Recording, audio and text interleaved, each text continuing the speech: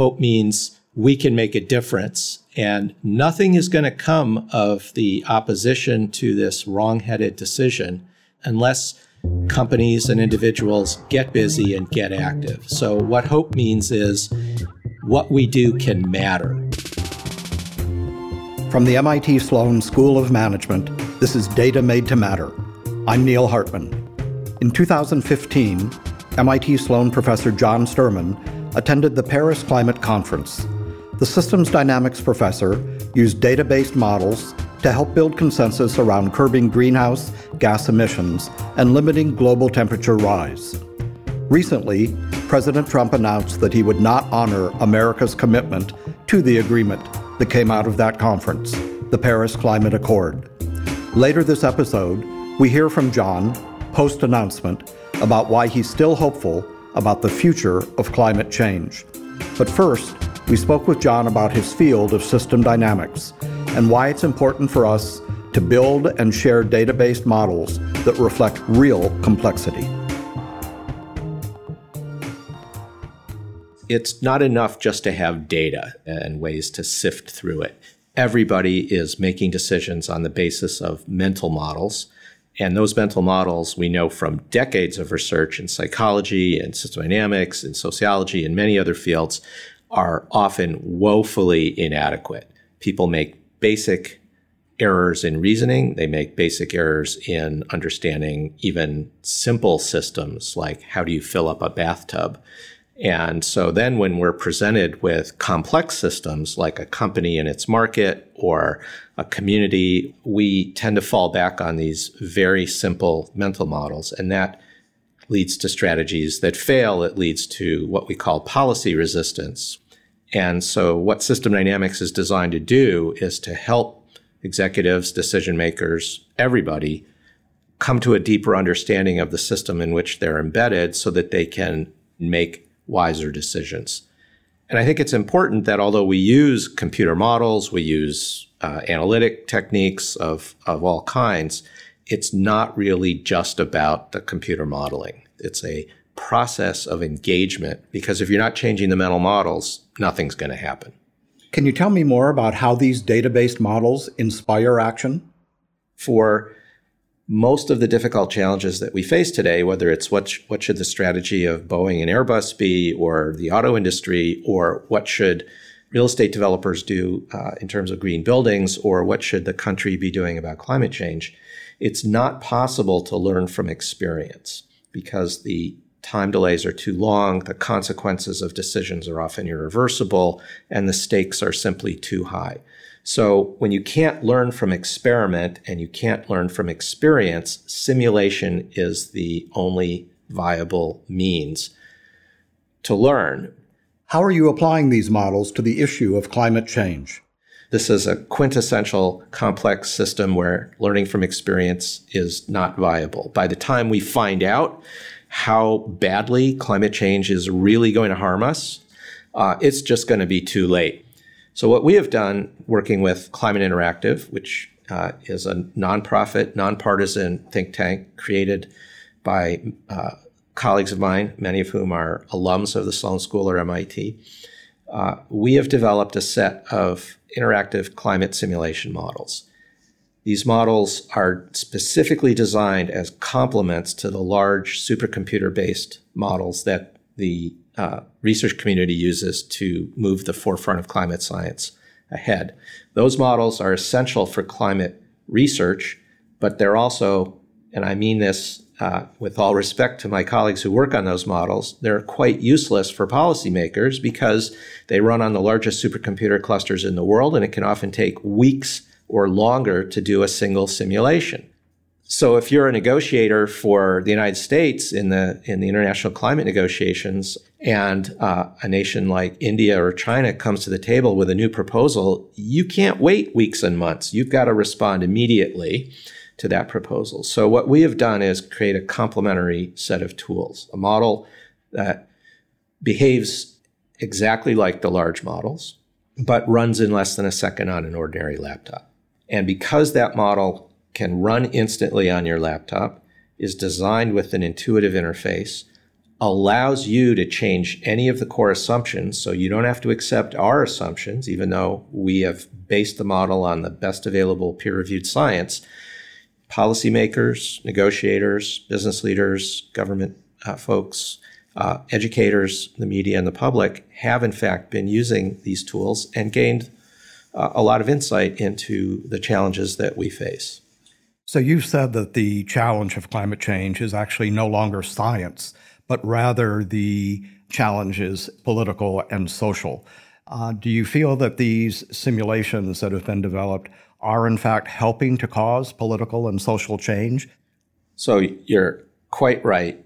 Although there's always a need for further research into how the climate works, there's no longer any reasonable doubt that the climate is changing, that those changes are primarily caused by human activity, that the likely consequences if we don't cut global greenhouse gas emissions are, and I use this word very deliberately, likely to be catastrophic. So it's no longer a science issue. Science is not the bottleneck to action here. It is social, it is political, it is psychological. Well, one way to think about it, Neil, is imagine that in Paris, and I and our team from Climate Interactive, we were there using our model to support policymakers and engage with the media and so forth. Imagine that in Paris, a perfect agreement had come out that would keep us under 2 degrees or even lower. What would happen when that agreement came back to Jakarta and New Delhi and Mexico City and Brasilia and Washington, D.C. for ratification? The answer is clear. It would be dead on arrival because there's simply not enough grassroots political support for the governments of those nations to implement the stronger policies that are needed. So that's where interactive simulations come in. And specifically what we've done is we've embedded the model in a role-play simulation of the climate negotiations. We've used this here at MIT Sloan extensively, but it's also used now all over the world. So when we ran it in Paris at the climate conference, it was in a pretty big room, standing room only. It was very crowded, and there was no preparation. So first thing I did is I said, okay, who's here from the EU? A whole bunch of hands go up, and I said, great, today you're China. Go over here and start to think about your strategy. Who's here from China? Hands go up. Great, you're the United States today, and so on. So we actually had a high school student from China playing the role of the President of the United States and leading the U.S. delegation. It was really great. So they negotiate face-to-face with the other delegations, and they then have to give a short speech to the plenary assembly outlining their commitment. What is their pledge to reduce the emissions of their nation going to be? After that, we take all their pledges and we immediately enter them into the C-ROADS model, our computer simulation model. And now people get immediate feedback on the likely consequences. And it's quite interesting in Paris, as is typical. People who were at the climate conference and therefore perhaps more than most other people in the world wanted to limit warming to no more than 2 degrees C. They thought the pledges that they came up with would do that, but in fact, it led to 3.5 C. So we shot right through that 2-degree barrier, and the result was quite a lot of shock in the room. And then that motivated questions. Why did that happen? How did sea level rise so much? Why is the concentration of greenhouse gases in the atmosphere, even with our reductions, still going up? That's the teaching moment. And the answers to those questions are then discovered by the participants with a little facilitation from us. And then we send them back for another round of negotiations. And when it works, as it did that day and most of the time does, without anybody on our side, without any teacher or authority figure telling people what to do, the group begins to realize that we're all in the same boat together on this. And so instead of the zero-sum distributive negotiation frame in which if you win, I must be losing, people began to realize that we share a common fate here, and that it's in everyone's interests to cut emissions faster and more deeply. And So in negotiation theory terms, they shift to the integrative frame where we create common value together. And it gives people hope. I can sense your passion and your excitement about this simulation. And it leads me to another question, because I know you've been working on climate change and sustainability issues for a long time. And your students have sometimes referred to you as Dr. Doom for perhaps somewhat of a pessimistic view. Do you think that there is some evidence that the public is becoming more educated about some of the issues and solutions surrounding things like climate change?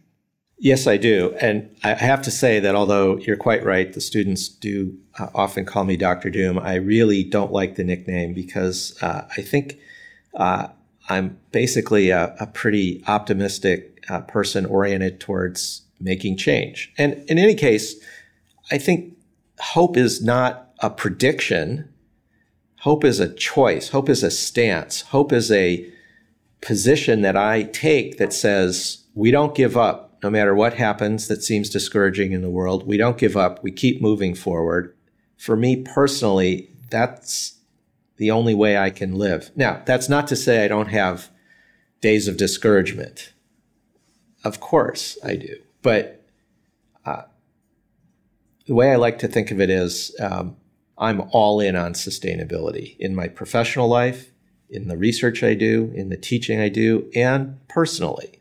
When you read the climate science literature, as I've done for now many decades, every year the news gets worse and worse and worse because as we've learned more about the intricate feedbacks in the climate system, we're finding that the climate is less resilient than we thought it was. We're finding new mechanisms that can lead to potential tipping points and the possibility of runaway climate change. So that's a little discouraging. It's getting worse and worse. But on the economic and technology side, the news is getting better every day.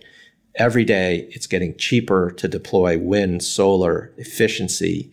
Every day, we find out that it's getting easier to do these things. Every day, we find out more and more people understand that the climate is changing. We recorded that conversation with John several weeks ago, but then something changed. The United States will withdraw from the Paris Climate Accord. On June 1st, President Trump announced that the U.S. is backing out of the 2015 Global Climate Agreement, which sets targets for curbing greenhouse gas emissions and limiting the rise in global temperatures. We brought John Sterman back in the studio to ask, what now?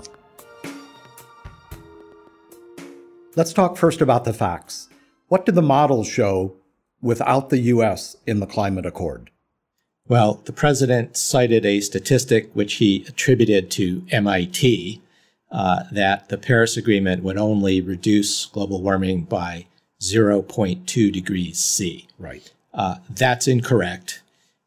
The actual number coming from not only our work here at MIT, but also the work of the Joint Program on the Science and Policy of Global Change is about 1 degree C. Mm-hmm. Now, that may not sound like a lot for a lot of your listeners, but it's actually a huge deal. 1 degree C or 1.8 Fahrenheit is just what's left between where we are now and the 2 degree limit that was articulated as the most warming we can tolerate in the Paris Agreement. And at the peak of the last ice age here in Cambridge, Massachusetts, there was a glacier a mile thick. Sea level was 400 feet lower than it is today, and global average temperatures were only 5 degrees C, 9 Fahrenheit, lower than they are today. So 1 degree is quite a large deal. Absolutely. What does this mean for industry leaders and the business community? Huge numbers of companies, more than half the Fortune 500, and the number grows every day, along with many states, over 80 cities as of right now, pledged to stay the course on their individual commitments to meet or exceed the Paris climate targets. In some cases, companies like Google and many others have pledged to become 100% renewably powered. In Google's case, this year. So the business community, other countries, states, cities, Communities all over the world have repudiated this decision as bad for our economy, bad for our health, bad for our lives. We talked earlier about how the issue is no longer scientific, but political and social. But the political challenge looks pretty intractable today. What's your prescription for hope now? Hope doesn't mean everything's going to be okay. Right. Hope means we can make a difference, and nothing is going to come of the opposition to this wrong-headed decision that harms the people of this country and around the world unless companies and individuals get busy and get active. So what hope means is what we do can matter, but then we have to do it. Mm-hmm. So that means speaking out, talking to your friends, talking to your peers in your organizations, getting the facts, not the alternative facts, using data, using analytics, and then taking action based upon that evidence. We certainly heard immediately from a number of CEOs, from mayors, from governors of different states. Are you optimistic that what we've been hearing immediately after the announcement can continue into real activism? I certainly hope so. And whether it does depends on whether folks listening to this and folks all around the country and the world actually take some of their dismay and anger over this harmful decision and get out there and start taking action. Nobody's going to do this for us. We have to take responsibility. You've taken your climate simulation to classrooms, to the Paris Climate Conference itself. Is the next stop the White House? If we're asked, we will answer that call. This is not a partisan issue. It's an issue that affects everybody, no matter where they are on the political spectrum. And we stand ready to help anyone who has a serious interest in discovering for themselves what the science says, how the climate works, what the risks are. So, John, what can people do right now to find out more about how we can stay focused on climate change? Well, for one thing, folks should go to the project website, climateinteractive.org. You can go to my MIT website. You'll see a lot of papers and other resources there. Feel free to reach out to us. We'd be happy to help. John, thank you very much. This has been a very enlightening conversation, and we appreciate your insights. Thank you, Neil. John Sterman is the J.W. Forrester Professor of Management and Director of the MIT Sloan Sustainability Initiative. You can try John's climate simulation models for yourself at climateinteractive.org. Data Made to Matter is a production of the MIT Sloan School of Management. We are committed to bringing together MIT's intellectual resources to help managers invent the future. You can learn more at sloan.mit.edu. If you like our show, please subscribe. You can leave us ratings, comments, and questions on iTunes. I'm Neil Hartman. Join us next time for Data Made to Matter.